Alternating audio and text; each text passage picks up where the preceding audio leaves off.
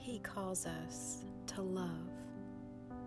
Colossians 3, verses 12 through 17. Put on then, as God's chosen ones, holy and beloved, compassionate hearts, kindness, humility,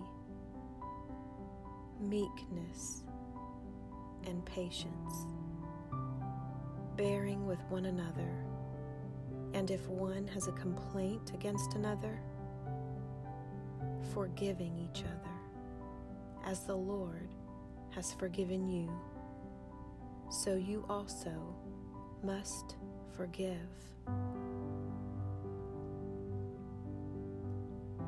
And above all, put on love, which binds everything together in perfect harmony.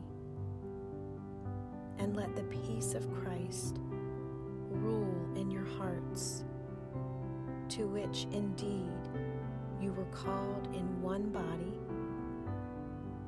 and be thankful.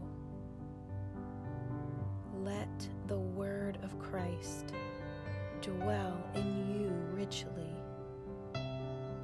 teaching and admonishing one another in all wisdom, singing psalms and hymns and spiritual songs with thankfulness in your hearts to God. And whatever you do, in word or deed, do everything in the name of the Lord Jesus, giving thanks to God the Father through Him.